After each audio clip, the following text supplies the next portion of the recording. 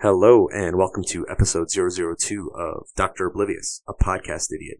I am your host, Brian Geller, DC, and today's guest is the prestigious, magnificent, spiritual soldier, Matt Meyer, massage therapist. Today's episode, we talk about how he got started, how he built a business 20 years ago, and how he's been running this business ever since.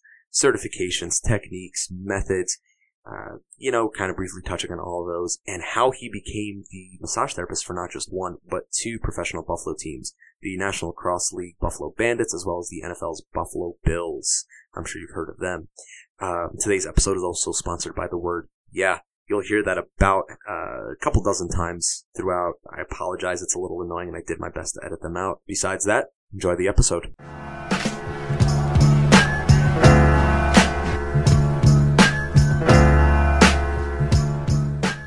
Yeah. So we're recording. Sweet, I'm drinking. All right. So today I've got Matt Meyer, LMT, CSCS, FRC. What else am I missing? Nah, just Matt Meyer now. There's too many just letters. Matt Meyer. Just too many letters. No, I'm going to be like Prince. In like another couple years, I'm just going to have a symbol after me as my name. Just Matt. We used to strive. It's funny that we strive for all these letters earlier on in our career, and then you get to a point where you're like, it means nothing. Yeah, I'm learning that quite a lot. But we'll get to that. So I just want to start off with a little intro to Matt Meyer. I'll say some nice things about you, and then you could follow up with some nice things about yourself. I've known Matt for a couple of years, first as a massage therapist, then as a friend, and now I get to work with him with the Buffalo Bandits a couple times a season. So it's pretty fun getting to work next to you and learning some things from you. Matt's introduced me to quite a bit of stuff on therapy, recovery, just a lot more than I think I knew in school, but I'll let Matt kind of get to his credentials right now. So yeah, tell me some things about you. Yeah, man. Thanks for having me on, Brian. Basically, I started late in this field. I was always I was a lifelong martial artist. I went to school for philosophy and world religion, and then ran nightclub security here in New York, down in Florida. And I was like 28, woke up one morning and I was like, nope, done. This lifestyle is, fun, but it's not going to be, it's not fulfilling me. So I always wanted to be in like the sports medicine field. And I came back to New York and did some research, checked out, maybe going to PT school, chiro school, but I was old and it was going to be tons of money. And I met this therapist near. His name Tom Heil, and I met him kind of out of chance. Like physical therapist? He was a massage therapist, but not really. Yeah. And my thing was I had met a couple massage therapists down in Florida. My roommate was in a bad car accident, and he was going, chiro, PT, massage, and the therapist actually came over our house one day for a treatment, and I was like, I'm going to stick around because I'm interested. And what I thought was massage therapy was not. Yeah. She was doing neuromuscular therapy. She was doing all these really cool things, and I was like, whoa. I was like, all right, this is cool. And he also, my roommate said, man, he's like, this is really what's helping me. So I was just like learning, and I was like, wow, okay, what is this? Because I always thought massage therapy is, the spa type of stuff, which I really didn't want to have anything to do with. So when I came back, I met Tom by chance, and he was doing that. He was really looking at the biological, physiological processes of soft tissue and fascia really before. I mean, this is going back. This is 99, 2000. This is like a whole new level. So he had a program called Release, Lengthen, and Strengthen. And he was working with professional athletes. He was really doing what I wanted to do. And that was really his philosophy was, release the tissue, lengthen it, strengthen it. And I was like, yeah, that's it. So, after tons more research, enrolling in a 2-year medical massage program. Where'd you go? Trocaire. Okay. And it was the first program where they really had they wanted to align themselves with like the New York Chiropractic College, Roswell Park, and it was really to get people into that field. And yeah, it was a great program. Tom actually came on as an instructor for a semester, so I got to work under him, and he kind of taught us what he wanted. And then after I graduated, I kind of just worked under him for about 2 years. And the strengthen part was the part where he really wasn't doing a lot, and he was using physical therapists, and other people to do it. And I thought, this is a really great way to kind of culminate the whole therapy under one. And then it just evolved. I maxed out my student loans, going to certifications, and like traveling around and working with people I could. Met some amazing physical therapists in the area. And but we'll get to all that. Yeah, I was. That's one thing that I've always noticed about you is that you have more experience with seminars and lectures and certs than definitely most massage therapists I know, but probably most people in this physical medicine field that I know. You've got more certs and education and seminars, so it's pretty cool. But we'll get to that. So you graduate what year? Graduated in 2002 from massage therapy school. Okay. Then what? Then I opened up a practice in a gym. So, being a gym head, I had also at the same time I started doing strength and conditioning. And the interesting thing was just because I had a little bit of knowledge in the field, I was a massage therapy student, and I would get all the people that walked in the gym, they'd be like, oh yeah, go see Matt. So I had to figure out really quick, all right, I need to be able to, if I'm going to have a viable business, I need to be able to help these people. And that's when I really figured out two things. I need to get help, and I don't know shit. Yeah. Can we curse on this? Yeah, you can curse. Oh, sorry, awesome. Say whatever you want. So that was two realizations like, wow, I cannot pretend to be a physical therapist, a chiropractor, because the body's so complex. Yeah. But it gave me a lot of motivation to go out and seek out people that I could align myself with. Okay, so you open up your own place. Yeah, inside of Gold's Gym in Williamsville. And, yeah. I just started. That's where you've been almost 20 years. I have. There was a couple little hiatuses. Yeah. I had an office with a couple chiropractors and took a little break. And the gym is really, for me, the setting, because right from the bat, most of my sessions would have some type of a movement component to it. We would address some soft tissue stuff, and that's where my passion really was. Now, when did you start working that into your practice instead of just straight massage? Because you have such a fantastic niche. I never did. Yeah. And I'll tell you, at first, it was challenging because nobody knew what I did. And I had jobs working in, some local spas and things, making money. And it was, so it was a struggle for a couple years because I didn't want to spend my time doing something that I knew I didn't want to do. So it was a very rough start. I had a very patient wife, girlfriend at the time that supported it. But yeah, it all, finally evolved. So what was your first year like out of practice, or I guess into practice? It was great in the fact that I was like doing what I wanted to do, but I made no money.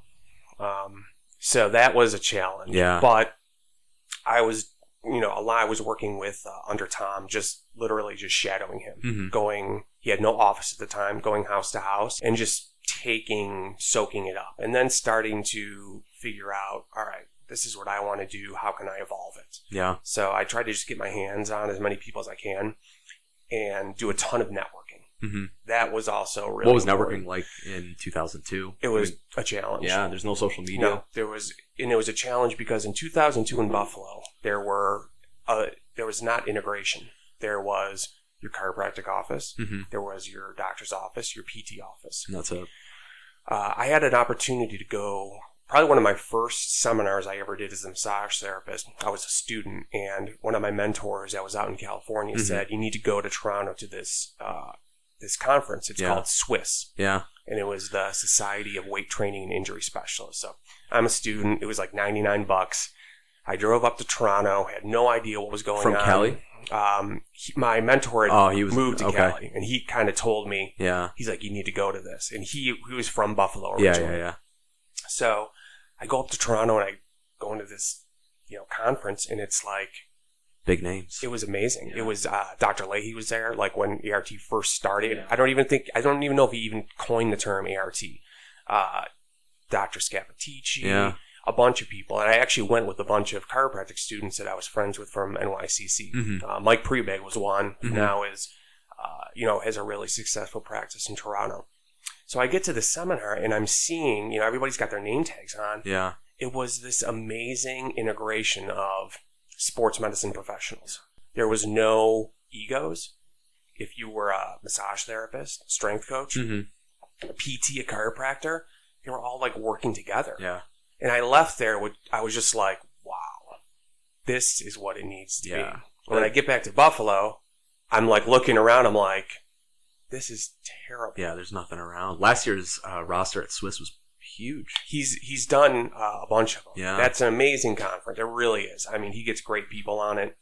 And I use that as kind of my base, like, all right, I need to build like this team. Mm-hmm. And I just started kind of knocking on doors and introducing myself, getting a lot of doors slammed in my face, but finally started to chip away. Yeah. So you worked with Paul Chek. I did.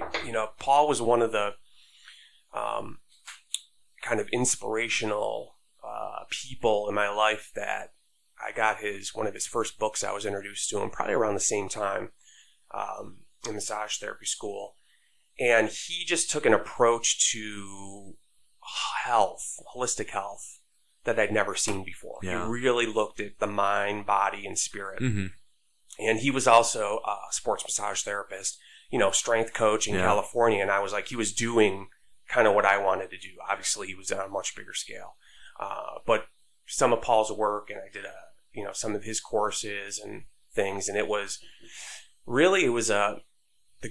laid the groundwork in what I did. And there's always some check stuff that I'm doing. Yeah. What does that entail? Because I know nothing about the Chek system, Chek method. It is it stands for Corrective Holistic Exercise Kinesiology. And it also happens to be his last name. It is. Yeah. It is. And pretty convenient. It really comes down to assessing the body, looking at things like nutrition, looking at sleep, looking at all your habits, looking at your even your mental state, thoughts and words. Yeah. And he called those the 6 modifiable factors. Okay. So you have, exercise, you have nutrition, you have sleep, you have hydration, you have, the mindful part, like what can you change in your mind? And what he really thought was, if you can make all those pieces better, it's all things that you can modify. Yeah, the biopsychosocial model. Yeah, and you can make changes. So very cool. Like and Paul living in California and working with all these different, athletes and these doctors, he knew that there was work that needed to be done. But in the medical setting, if you say chakra, they're going to be like, what? Yeah. So, he developed these zone exercises, quote unquote. And basically they were exercises for balancing those pieces in the body that we would call like the chakra. But under a different name. Exactly. Yeah. So he pulled from ancient wisdom to modern day wisdom. Yeah. And I thought that I was just like, Which I know you're a big fan of that ancient kind of. Yeah, that's cool. And it's like, we have to learn what we can learn from it and then extract. Is there anything that you take away or like any methods, techniques? I'm becoming less and less of a method man. Good rapper too. Yeah. And it's one of those things, I think the more I learn, the more I realize I don't know. Yeah. And by sticking to any specific method, I feel like I've trapped myself. And now, this, we're in a field. It's it's bad. If you call Graston, a tool, people get offended, or you call myofascial release ART, and mobility training is this. Personally, I'm just like, I just want to learn. Yeah. Sometimes I get so so fucking anxious about the new technique. Oh, it's crazy. And then somebody like Andrew Espino with FRC comes out, which nothing against him and his methods, but I see all these people on Instagram posting it, and I'm just like, shit, I don't know that stuff. Is that bad? Like, are my patients never going to get better now because I don't know, to do an internal release or internal rotation, 90-90 shin box. Well, every day. But listen to this though. The fact that you're concerned that you don't know that is already half the battle. Yeah. Because you're aware of it. I mean, so many practitioners I've met, they are so bound up in themselves and what they do. and being afraid of another technique or someone. And I think right off the bat, that's just going to set you up for failure. I can't sit still when all these things keep popping up, and I'm like, shit, I really should look more into this. And then at the end of the day, I realize everything is just trying to make your patient better.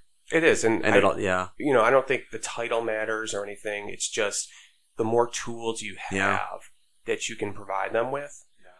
That's just going to make the outcome better. And how many of these techniques are literally just copies of a previous one? Absolutely. You know what I mean? Absolutely. So I know FRC took a lot from Z Health back in like mid 2000s, where it was just chiropractors just doing end range joint loading, and that was it. And it's similar. Yep. I'm just like, shit, I've seen this before. And I think that they did a good job because they were able to maybe take something and expound on it. Yeah, they have a cult following. Yeah, and I've worked with Andrea before, and I mean, he's the guy that he'll make fun of himself too. Like, he doesn't take it too seriously For being so dogmatic. Yeah, and he knows. Yeah. I mean, he's also done a really good job. I mean, he's never thrown anybody personally under the bus, but maybe he'll dig at their system a little bit and things, which I thought was really funny, but also it was still classy.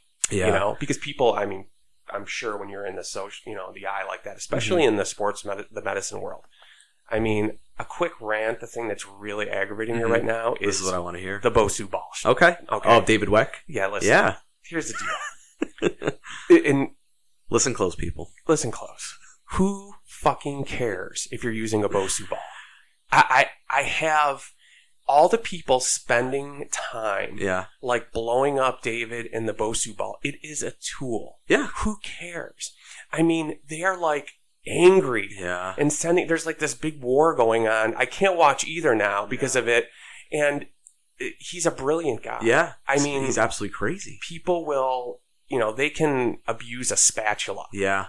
It's a tool. I've used Bosus for a long time. Yeah. I wouldn't say they're a cornerstone in my practice. They're fun. They are neurologically challenging. Yeah. But people, chill out. As he called it, stable instability. Yeah. Something like that. I don't know. I can't keep up because that doesn't interest me. I would never use that with my patients. I wouldn't use it for myself. But I just love listening to him just yell. And it's just crazy. And they're just fueling the fire. But just look around. There's way more things that we should be concerned about. Absolutely. I think that's one thing.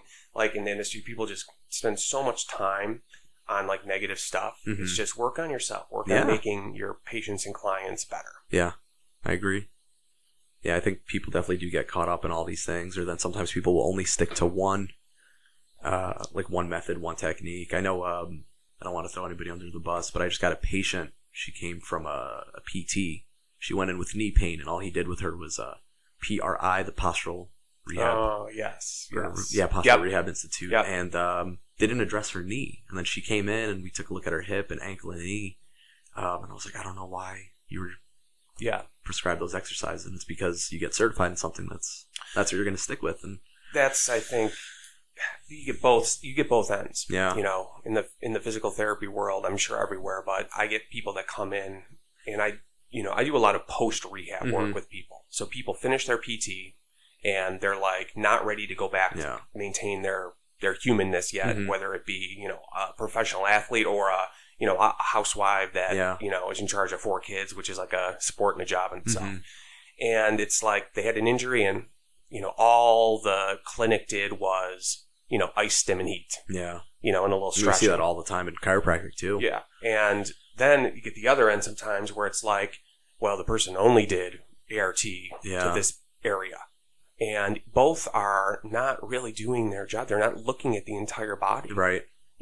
So things like PRI and stuff are great, but there has to be some other things that go along first. Yeah. And at the end of the day, your patient is really your client that is going to your business. And even if you need to look at that too, even just from a business model, it's like, what's all you can give each client or patient that comes through? Yes. Like what makes you different than the person down the block? Yep. And, I spoke with Greg Shapiro of OPC. He's a chiro. Yeah. Out in Williamsville. I spoke with him 2 years ago before I graduated.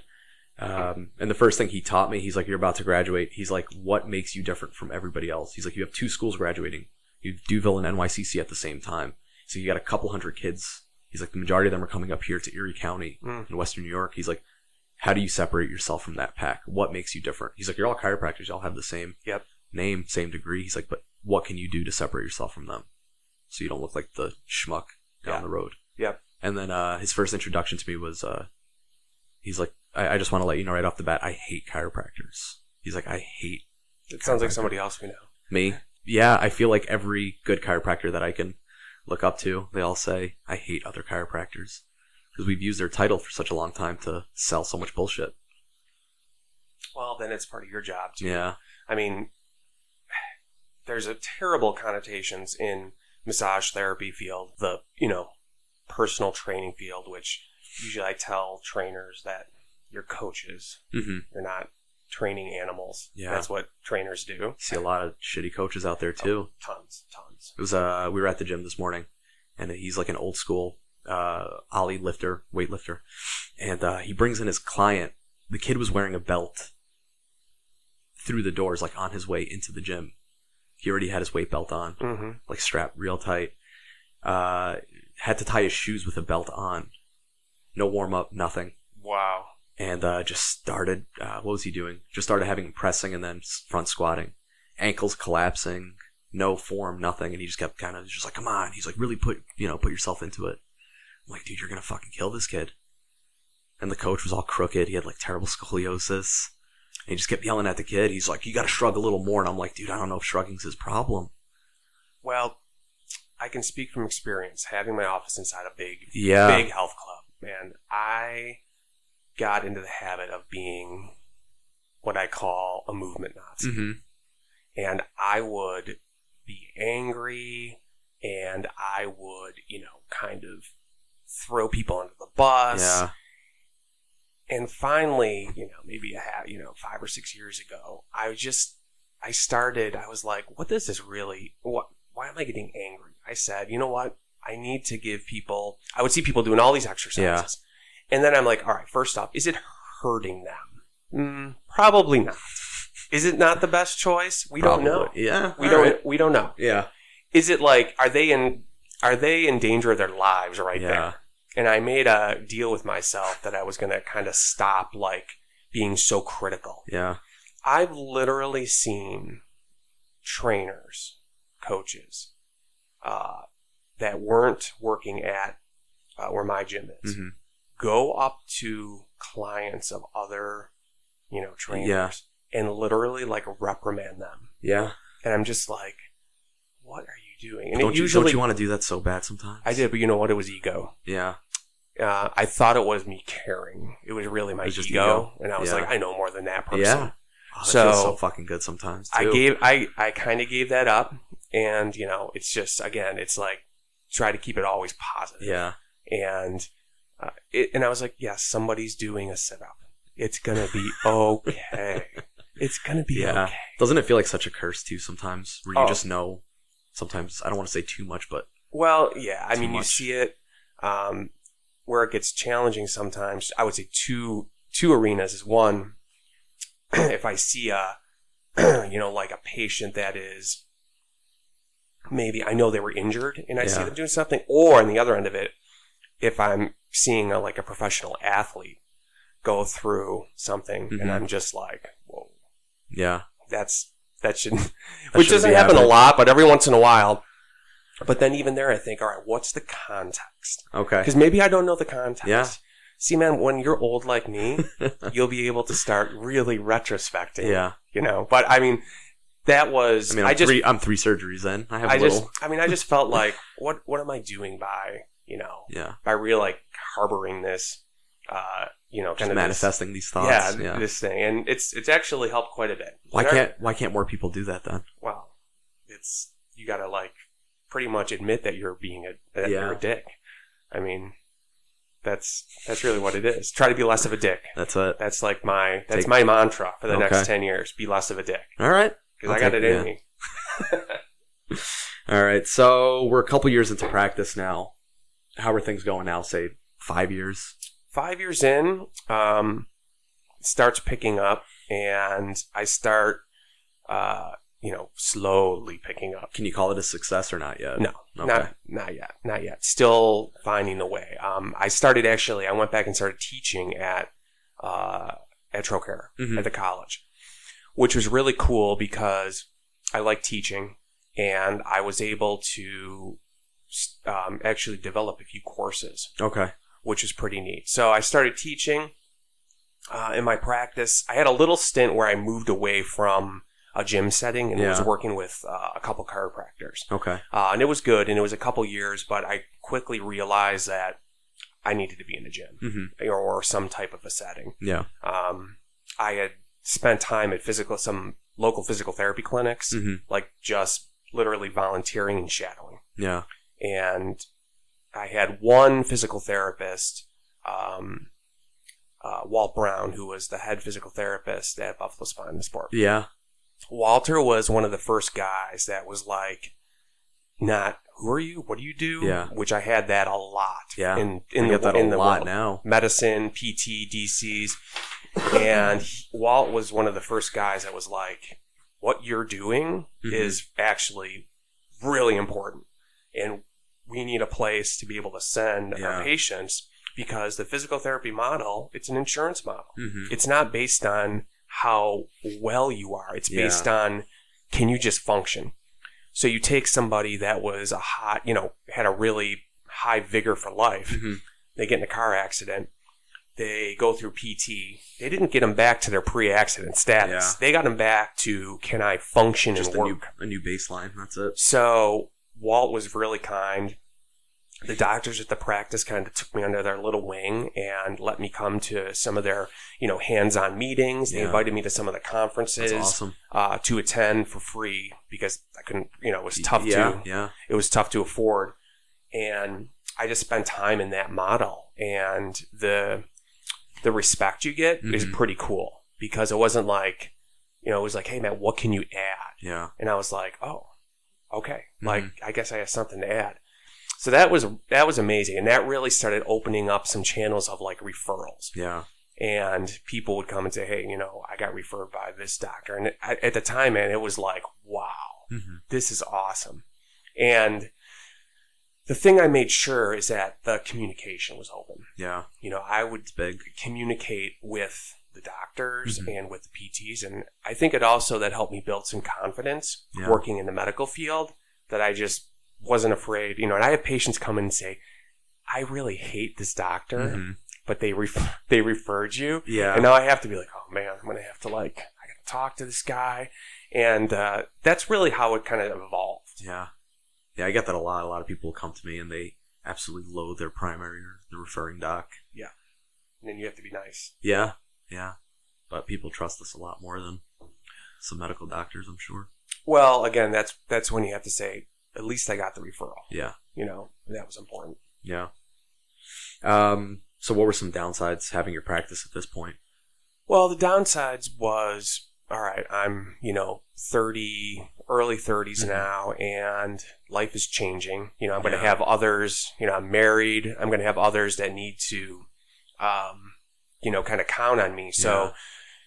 it was very tough to figure out what, 1 week could be an amazing week. The next week, you never know. And when Yeah. when you're really working by appointment, and still trying to learn and spend a lot of Mhm. money on certifications, which I was, that was one reason why the teaching helped. Mm-hmm. The teaching helped because I was able to still stay in my field, work, but Mhm. then start earning some extra income. Yeah. What were Um, you earning as a LMT at the time? Oh man, I don't Was even it know. was it even enough to survive? It was, it would depend. Yeah. It Every incrementally week was got, different. yeah, exactly. It incrementally would work up.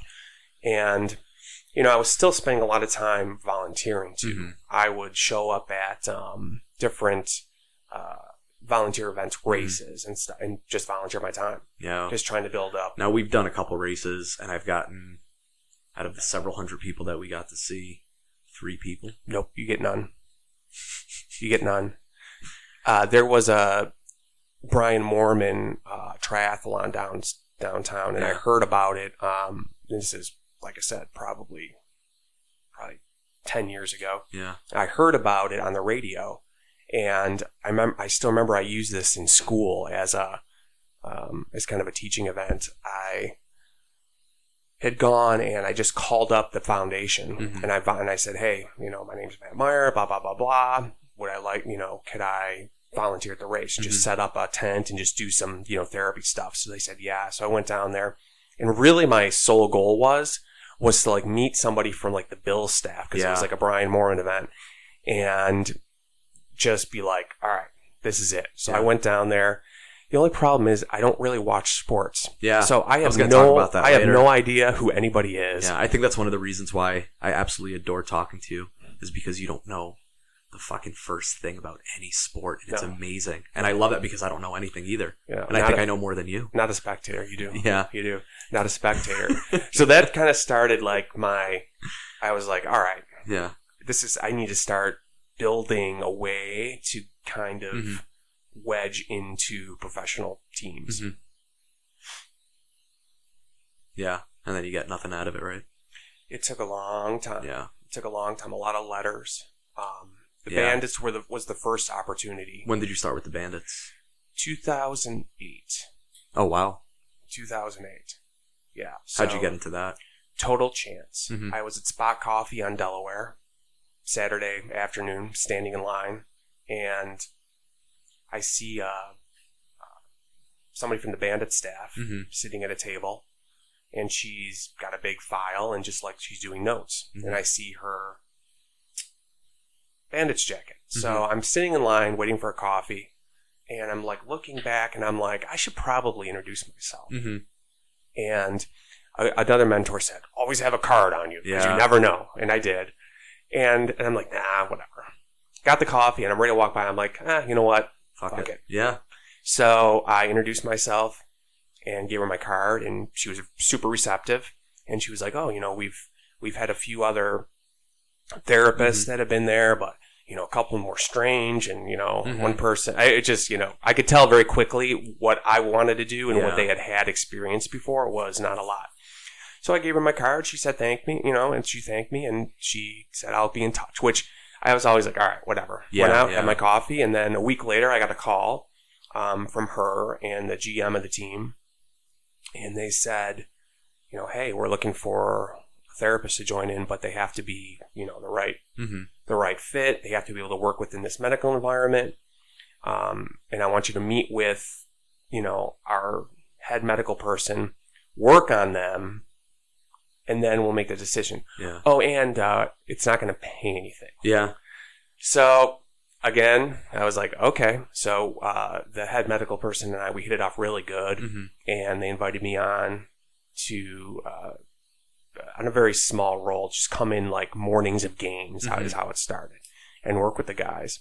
And pretty quick, I got in there, and I was just like, yeah, this is cool. Yeah. I was like, I really like this. The ATC athletic trainer, the chiropractor, were all super like supportive. Yeah. It wasn't like, hey, this guy's over here. Was Sherry the chiro at the time? Yeah. And she's amazing. Yeah. Amazing. She really is such a smart lady. Always was like there to help teach, which was awesome. Like she took a lot of teaching moments, and always just respected what I did, which is pretty neat. Yeah. So every year, the first couple years, it was still like, then they put my name up on like the big board. Oh, it feels good, right? So I'm like, we just finally got I finally got my name on the front of the building. Oh, nice. Well, in front of the office. This is in lieu of being paid. Yeah. So one time every game, there would be all my stuff up. Yeah. And there's 15,000 people. It feels good. Never one call. Yeah. 15. And it was funny because the first, my dad, before he passed away, he made it to a couple games, and that comes on, and he was just like, whoa. Yeah. That big screen. That's awesome. So when I first started, I sat up watching the game. I was there on a really small level, but it quickly, kind of spiraled and grew. Now, so you were with them when they became world champs, right? That was my first year. First year, yeah. A lot of pressure. Got the ring. It was pretty cool. I would say the only thing that was interesting in hindsight, I had a seminar scheduled for late spring. It was going to be traveling and studying with Upledger, doing craniosacral therapy, level 1. Not only was I taking a seminar, I was actually using that because I was getting another degree in health and science at the time. And I was using it actually as some credits for the program. It was a self-study program through Empire State College. Yeah. And sure enough, they win the championship. And the home championship game is on the second day of the seminar. Yeah. And I had decided not to attend the game and go to the seminar, which I didn't take a lot of flack for, and I wasn't getting paid. But it was tough. I missed that championship game. Yeah. I got the ring. I got all the swag. I don't even remember. Yeah. But it was amazing. I mean, I bet. Yeah. I mean, sold out. We had a lot of fun. We had a big party after at downtown and stuff. So going back, I don't know if I would change that decision because that work really also kind of fueled some other things I do in my practice. Yeah. So, and I still got the ring. Yeah. So now how many rings do you have with the band? One it's ring. Just that one? One ring. Okay. But lots of good times, lots of great stories that I'll have to wait till I'm retired to talk about. Yeah. That's and it's still going strong. But, okay. I know, I don't know if we could talk about this, but they're not allowed in Rochester. Could we just leave it at that? Well, there maybe a certain establishment. Yeah. A certain establishment. The boys get a little, this is, I will say though, this is back in the day. This is like, it was probably like comparing like, we could always edit that one. NHL hockey. Yeah. Back then. It was just a different time. The league is its own, unless you're in it, it's very difficult to know. Like, it's such a crazy league and people, because the league is it's all over North America, but 90% of the players all come from like Ontario. Yeah. It's like, it's so, I mean, I don't, just like you, I really don't give a shit about sports, but going to those Bandits games are just the absolute best. I mean, that environment, the crowd, and now, having the privilege of working at the Bandits games a couple times a year is just fucking fun. Oh, it's amazing, man. People that don't go to games and finally go, they're just like, wow. I hated lacrosse growing up because it was always kind of a frat boy sport in New York City. Oh, yeah, and then I moved up here 10 years ago and I was just like, I don't want to watch lacrosse. It's like, it's such a stupid fucking sport. And then a couple of years ago, I had the privilege of working as an AT for a lacrosse team on the res for a summer. And that was just a different world, man. It's their lives. These people are getting paid. They're driving from all over Ontario and just to play a game on a Friday, Saturday night for maybe $100, $200. I mean, box lacrosse is way different too. I love it. Where people don't, I was a soccer player. Yeah. So when indoor soccer came about, we went indoor and it was like, oh, okay. This is like, now we can get nasty. Yeah. And then summertime was, outdoor, and that was just totally different game. Yeah. And same thing with lacrosse. I think outdoor lacrosse indoor lacrosse, box lacrosse is kind of like the crazy uncle that only comes around on holidays. Yeah, they beat the shit out of each other. Kind of want to invite them to. No teeth. It's no different than hockey, honestly. And I have a lot of friends that love hockey but will refuse to watch box leagues, lacrosse. And it's no different. Yeah, they just hit harder. It's primal. I mean, the off-stick checking is just crazy. Yeah. A lot of hockey players in Canada, lacrosse is their summer sport. Yeah. So it's how they stay healthy. And we've even had being I don't know if I call that healthy, but it's better than sitting around. More from condition. Yeah. We've had tons of Buffalo Sabres that will come down and watch our practices, and we would talk with them, and they're like, yeah, we love lacrosse. And a lot of them got dual chances to play lacrosse or hockey, and they're like, well, I really love lacrosse, but it doesn't pay me $3 million a year. It sucks. So, I mean, it's pretty cool. Yeah, the NLL is expanding, right? They're getting bigger. It is. It's getting bigger. In a way, it's funny because I think that professional athletes, I think the way they do it with lacrosse is how they should all be. Yeah. Sorry if anybody professional athletes are listening, but nobody's listening to this one. Listen, that's right. Maybe in episode 183. Yeah. But the athlete, I think, just the ridiculous amounts of money. The lacrosse guys, they are making, a living wage, if that. They come on weekends. They show up. They're signing autographs. They're flying around. I mean, they're having their pictures taken. All of a sudden, it's Monday, and they're like back, and they're like laying concrete. Yep. Working their 9 to 5. But isn't that? job. I think to me that's amazing. I mean, that's how sports used to be, right? Yeah, they show up with the vigor of anybody else. Fuck. Yeah. So that's what another thing is too. It's like, man. Yeah. It's like when I'm walking out the door there and it's like 11:30 in a game night, and one of the players kind of grabs me and says, "Oh man, can you just like check out my elbow?" You know, if it was another setting, I might be like, "What the fuck?" Man? Yeah. Like, don't they have anything better to do? Yeah. But here I'm always like, all right, because I'm they're gonna just help guys. you because he's gonna go back and like drive like railroad, stakes into a train, a train station, into his job. So I'm like, okay. We had one guy that I was working when I was working at the Pinewood Smoke, the team on the res. Drew Candy, you may remember him. He was a former Bandit. Oh, it might have been pre my time, but the name does sound familiar. Really, really tall dude. He used to drive 5 hours just to play on Saturday night, and then sometimes we'd have a Saturday, Sunday. And he was driving every day. These guys are so dedicated, man, and it's such a fun sport. Yeah. I'm really blessed because pretty much everything I do when I wake up, I'm like, I love what I do. Yeah. There's days that are tiring, but I cannot imagine being in a job where you like hate to go, or even are just like, it's a job. Yeah, it's a job. It pays. Yeah, when did that feeling? The feeling was always there. Yeah. But then once things started clicking, and I was able to like start building income, and to me, there's a direct correlation.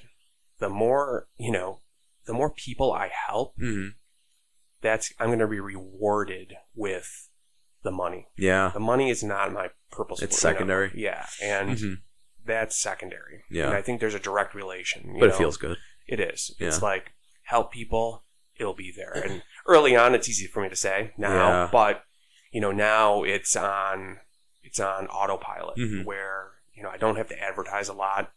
I can make my own schedule.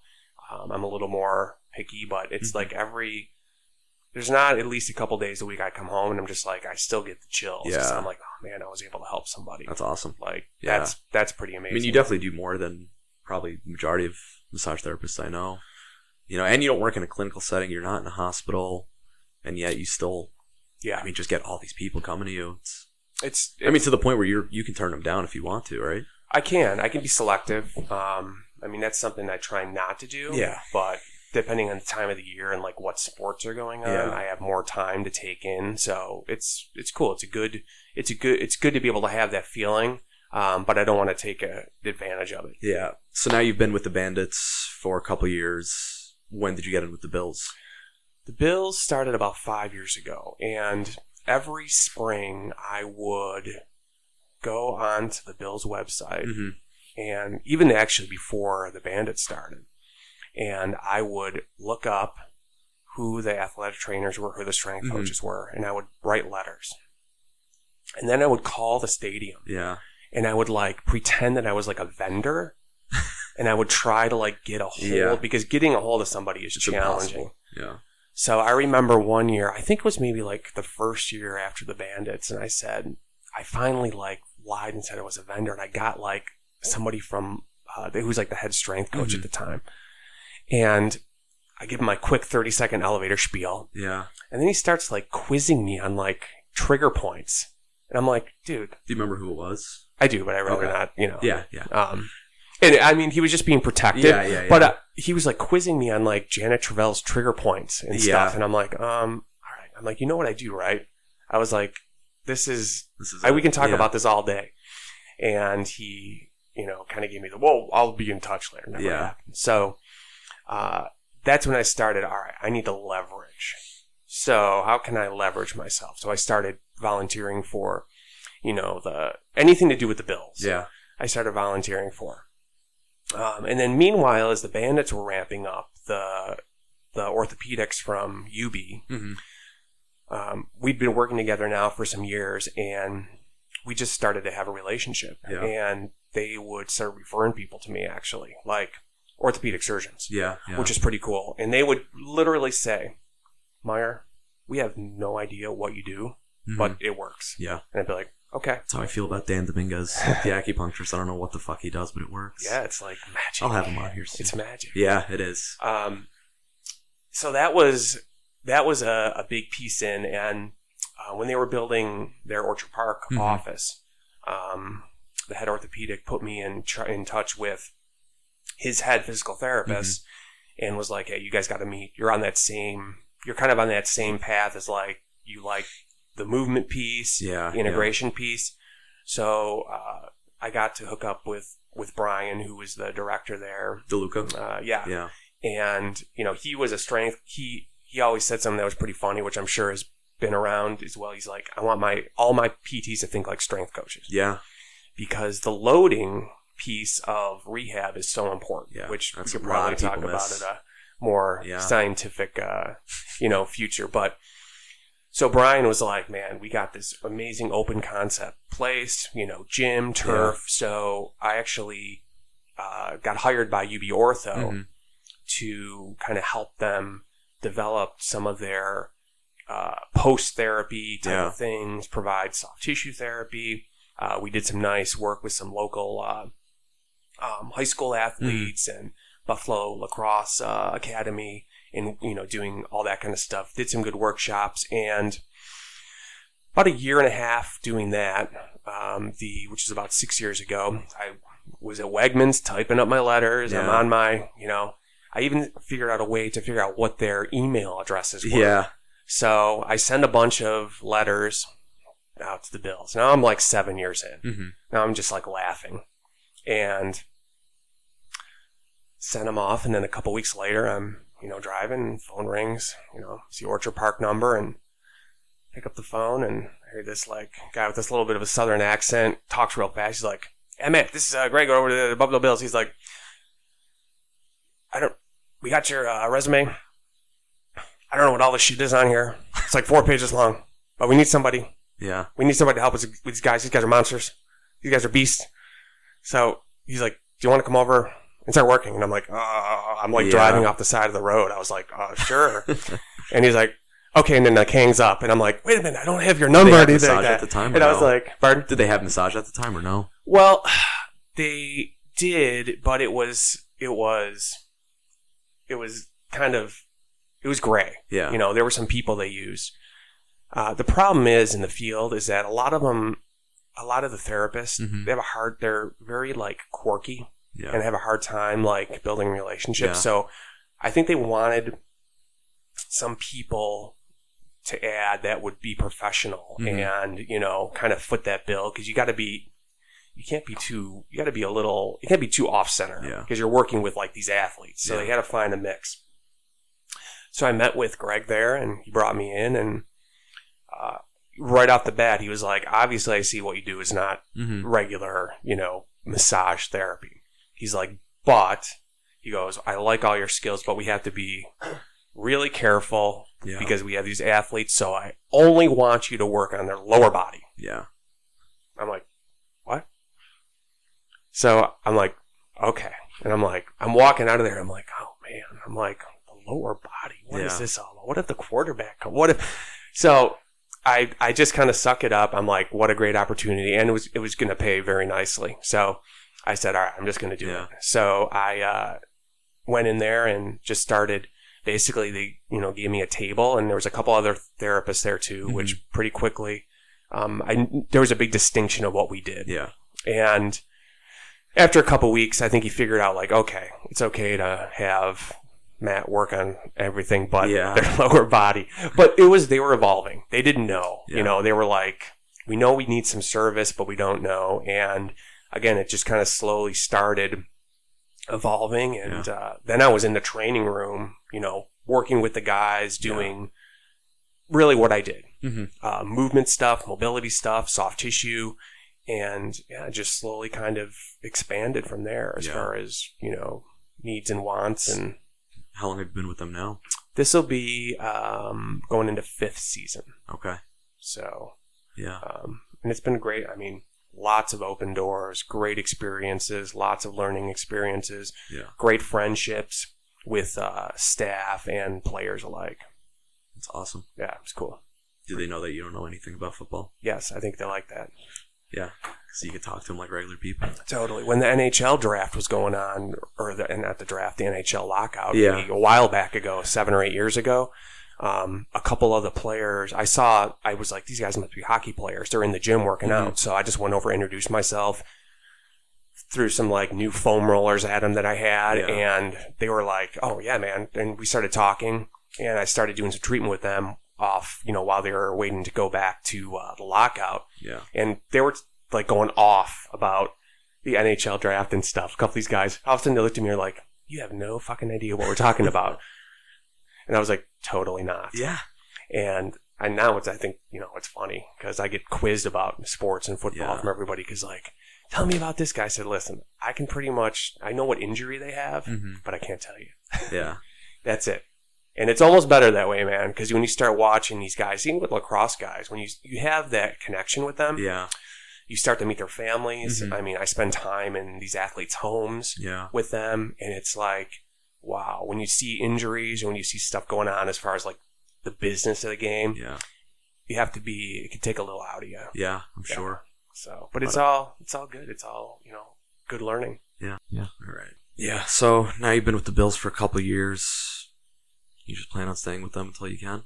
Yeah, I mean, the Bills, the Bandits have opened up other opportunities. They had when the Pagulas bought all the teams, they had, of course, any business, lots of little wrinkles in it, but a couple neat things they did were bring some sports performance medical staff from overseas. Yeah. And some of those guys and girls, sports scientists and physios, I've had a good relationship with them, and now they're kind of working with all the teams instead of having it separate, which can cause its own challenges, but it's also pretty cool because now you can start sharing information. So I've been able to work kind of closely with a couple of, we call them the Euros, the Euro guys, and their model of care is very integrative. Yeah, it's all absolutely. like, man, let's learn, let's do it. So that's been a cool opportunity because I'm kind of working in this little, like I said, this little team with some of these guys, and they will get some athletes to me that maybe wouldn't have in the past, and just kind of let me do my thing, which is really nice. And that's, at the end of the day, I mean, that's the good shit, as they say. What are some of the downsides working with the team? Because I've heard some terrible, terrible things. Well, I think you have to take it all in stride. I mean, it's easy to be taken advantage of, I think, just because of the nature of professional sports. Yeah. Sometimes by, I think, the organization, I think by the players, but that can come down to the practitioner. Yeah. You have to set boundaries. If you don't set boundaries, it can get a little ugly. Yeah. That's been a lesson, kind of lived and learned with me in changing. I think, like any other big corporate setting, sometimes you run into egos that can be a problem. I don't think that's any different than any other team. Yeah. So I think you have to know your role. You got to go in there every day and give 100%, because there's also always 100 people who want looking to the job. replace you. Yeah. And that's also a big factor. So that's why I really want to do strength and conditioning. yeah, I did an internship with a strength and conditioning facility that works with professional teams. Yep. They worked with UB, with Buffalo Bills and whatnot. And they're just like, at the end of the day, you're so expendable. Yep. If somebody doesn't like you, you're gone. Absolutely. And, Absolutely. Yeah, I know that happened recently with UB's strength coach. Well, Mm. it was Paul Childress back in the 2000s. And just like that, they're just like, I mean, I don't know what the story is there, but I know right after him, Yeah. this younger guy, Zach, came in. He's gone now, but he replaced Paul, and he brought his family with him. Like, he brought his brother, I think, as a trainer. And the team started to slowly decline. And now they have somebody new, and they're doing really well, so. Yeah, I mean, I think that's another reason I try not to get too connected to the game and to the player because of those reasons, I try to really I'm just there for the care. Yeah. And I try to step away, walk away. It's just better because you can get sucked into tons of drama, I'm sure at any other job. Yeah. So for me, it's a nice piece because I have lots of other things that I do. Yeah. I have a family. I have my private practice.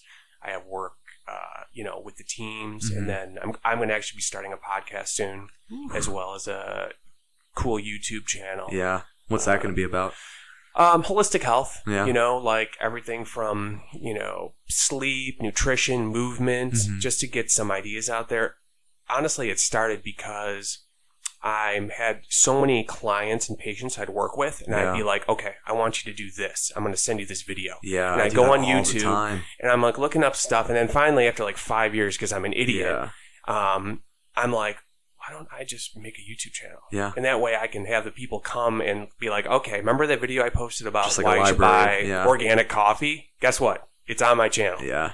So, it took me. I'm a dude and I'm thick-skulled. So Your social media presence sucks. Oh, it's terrible. Yeah. I haven't taken a little break, though. I fucking hate social media. I hate that it's come down to us that the only way we're going to get people in. It's is horrible. social media. All my stuff is always positive on social media, and it's always been. But man, it's like on Facebook, I don't even want to respond to somebody. I don't have one. It's I know like- it's free advertising, but I don't care. Yeah, I actually deleted my Facebook app like 3 months ago. Feels good. And just took a break. Mhm. I think Instagram's a little bit less noxious.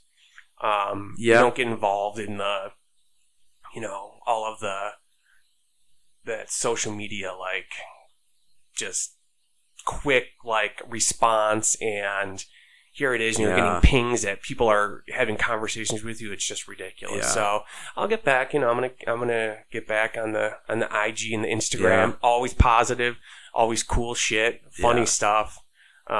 Inappropriate stuff about, sex, drugs, and rock and roll. Your chakras, your root chakra. Yeah, root chakra. I'm not reimbursing you for that wax, by the way. I was hoping you could reuse it. We could And I'm not reuse it. validating parking. That's Sorry. right. I'm pretty much a hippie, man. Yeah. I'm like a modern day hippie. Yeah. For those that don't know, Matt walked here from miles away, floated here. I did. I floated here, and my Prius was actually it just took up too much gas. Yeah. I didn't even want to drive my Prius here. I told Gina before you got here that you're a what's that called? When you could deliver babies. A doula. A doula. Yeah, she's like, seriously, and I was like, I don't know, he might be. Yeah, it's fine. I'll deliver babies. I mean, I'll eat steaks. I'll trim your dog's nails. I'll do it all. We'll have a session. We'll have a past life regression session in the back room. Matt Meyer, LMT, dog trainer, doula. I'd like to be a doula. I delivered midwife. I was allowed to deliver my second daughter. I remember you were telling me. Pretty cool. Pulled And her it right out. wasn't at home in a pool. No, That's awful. I don't know how people do that. I mean, I guess I probably could have, but my wife's way more in charge than I am. Mhm. So she was like, Yeah. I don't think so. In a hospital, Yeah, please. it was cool. It was Yeah, cool. that's fucking revolting. You got to be a dad. No, I'm not. No, you have to. I will be. At some point. It's amazing. I will be, yeah. Yeah, it's amazing. I mean, I'm sure. I have the worst baby fever. I tell her all the time. Every time we go out somewhere and we see kids. You start with a dog and then you work your way up. Yeah. She puked a fucking ton yesterday. Gina was like, you got to get used to it. She's like, it's going to be every day. Yeah. Dog just threw up. She got excited. She ate. Puke shit. It's going to happen. Yeah, I'm excited for that. Bodily fluids. But, so last question. Yes. I guess. I don't know. Maybe. Kind of went over it, but what gets you up in the morning? Professionally, I mean, from a family standpoint, just being a dad and like being a husband and just like, every day is just a good day, man. I'm like thinking about what I get to do every day. It's like, I get to help people. I get to be a dad. Like I, get to drink expensive coffee. Yeah. And, put on my Lululemon underwear and go to work in pajamas pretty much. Yeah. That's really it. The day to day, is a cool thing. Yeah. It's like Monday's going to be a little different than Tuesday. Yeah. And just the older I get, the more I'm, you have to enjoy what you do. Mm-hmm. It's really, I think, as humans, I see it and I see the mindset of the, clients that come and see me with, $150,000 cars and they're just fucking miserable. Yeah. And they have pain and they have this, and the more and more I'm around it, I mean, I'm around very, very rich people. Yeah. I have a lot of very wealthy clients. I work with, athletes, and I'm just like, man, you know what? I'm like, I'm pretty happy. Yeah. I'm pretty happy with like my little house and, this kind living of below. Yeah, it's cool. I mean, and it gives me great perspective, and I'm Mhm. very thankful for like, man, just like life Yeah. being cool as fuck. That's awesome. Somebody wants to graduate. Somebody wants to go to massage school. What do you tell them? 2019. I just had this conversation, I think, and I said, no matter what you're going to do, just make sure it's the right path, Mm-hmm. and make sure that you're doing it for the right reason. Yeah. I think in college in general, like when you get out of high school, just like going to school for something, Mhm. I really think I'd rather see people go out and work. And I think, work in something, figure out what you're going to do. You learn in school. I told my students at the college this. I said, this is really just like kindergarten. You're getting out of school and Mhm. you're going to have your degree. You're going to have your license, hopefully. But the learning just starts. Yeah. This is giving you the bare minimum amount. And I learned that because I was like going to these workshops and conferences. Yeah. And after a couple days, I was like, whoa, I feel like I learned more than I did in those 2 years. So find a mentor, find some people that like you can align yourself with, and network the hell out of yourself. And just, you got to like live your passion, man. That's so important. 5 books. Oh boy. I knew you were going to ask me this. 5 books. You could, make it 10. I don't care, but 5 books. 5 books. All right. And why? 5 essential books and why. All right. Well, let's go. We'll go with like this one. Definitely changed my path. Was Paul Chek's How to Eat, Move, and Be Healthy. Mm-hmm. One book. Everything from movement to nutrition to sleep is in there. I think it's a good Bible. I actually use that book. I give all my new clients a copy of that. Yeah. I got out of that habit. They republished it, but that's one I would like just hand out to every person if they were going to like long-term work with me. Mm-hmm. Geez, man, I'm trying to think. There's so many books.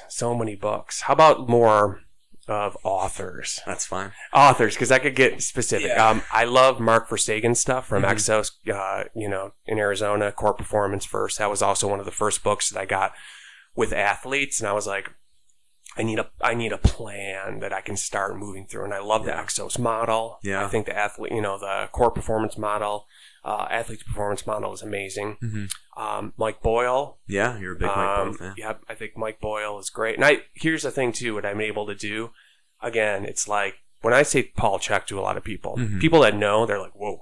They're either like, oh, they're like, yeah, Paul is Mhm. like amazing. Or they're like, all right, he's like the opposite of science-based. Yeah. I've seen him like use like a crystal in a carrot to like try to like heal somebody. Yeah. And I'm not even saying I buy into all that, but yeah. it's like I take pieces I need. Yeah.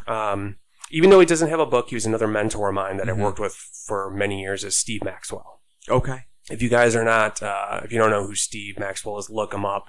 He's an amazing dude. He has traveled the world, still travels. He's one of the first guys in the United States to bring the the kettlebell system of training to a Mhm. gym. Also, jiu-jitsu, black belt under the Gracies. Mm-hmm.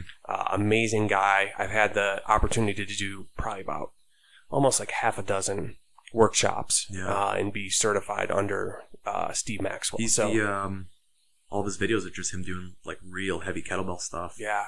It's fantastic. He's good friends with Pavel Tutsalin. I don't know about good friends. Yeah. We can get into the whole kettlebell world. Yeah, We could do a whole podcast on the kettlebell. We'll put that, because I've had quite a journey with those too. So let's see, Steve Maxwell. Boyle, Verstegen, Chek. I think Liebenson. You love Liebenson. I do. Dr. Liebenson is He's amazing. fantastic. I think he's another integrative guy Mhm. that understands like movement Mhm. and the N=1. Mhm. Get the low hanging fruit. Don't overcomplicate it. Yeah. He's just amazing, Yeah. amazing stuff. Yeah. One person that I was able to really connect with too that did some work with Dr. Liebenson was Anna Hartman. She was from Exos, Athletes Okay. Performance. She's in San Diego. She's got a great business called Movement Rev. And we got to meet through an athlete. She would fly here to work with one of the football players. Mhm. and we started doing some work together, and we became, friends and colleagues. And her approach to movement, healing is pretty on point as well. So those are some good start points for all 4 people that are going to listen to this. I love Liebenson because he's one of those people, like when I start to get that, what do they call it, like paralyzation by overanalyzation. When I'm just like, shit, there's so many of these methods and techniques out there. I'm like, what does Liebenson have to say? Yep. What does McGill have to say? It's just basics. Just Simple. basics. Yonda. Yep. What does he have to say? Make them feel good when they leave the office. I think that's what I always try to do is this person's leaving and it's like, all right, did I give them one thing that's going to improve their life? And if I can say I did, then you know what? Did your job. I did. I think I got a win. Yeah. And then I'm happy. There you go. And then I get paid. And then you could buy your Ape coffee. Yeah, no, what? That's tea, man. Next time I'll bring some. Okay. Next time I'll bring some Wise Ape tea. Yeah. There, yeah. They'll be they don't know it yet. They'll be one of my sponsors. Yeah, I have 0 sponsors right now, so hopefully. I'll sponsor you, man. Thanks. I'll give you a hug. Thanks. Any last words? No, Messages? It's great. Don't Thanks be for a having dick. me on. Don't be a dick. Just expand your consciousness. That sounded so hippie of me. No, that was perfect. Yeah, keep Perfect. learning. There Keep you go. learning. Yeah, and never admit that you know enough because there's always somebody that knows more. And instead of wanting to fist fight them, just invite them in and learn some shit. Thank you, man. All right, thank you.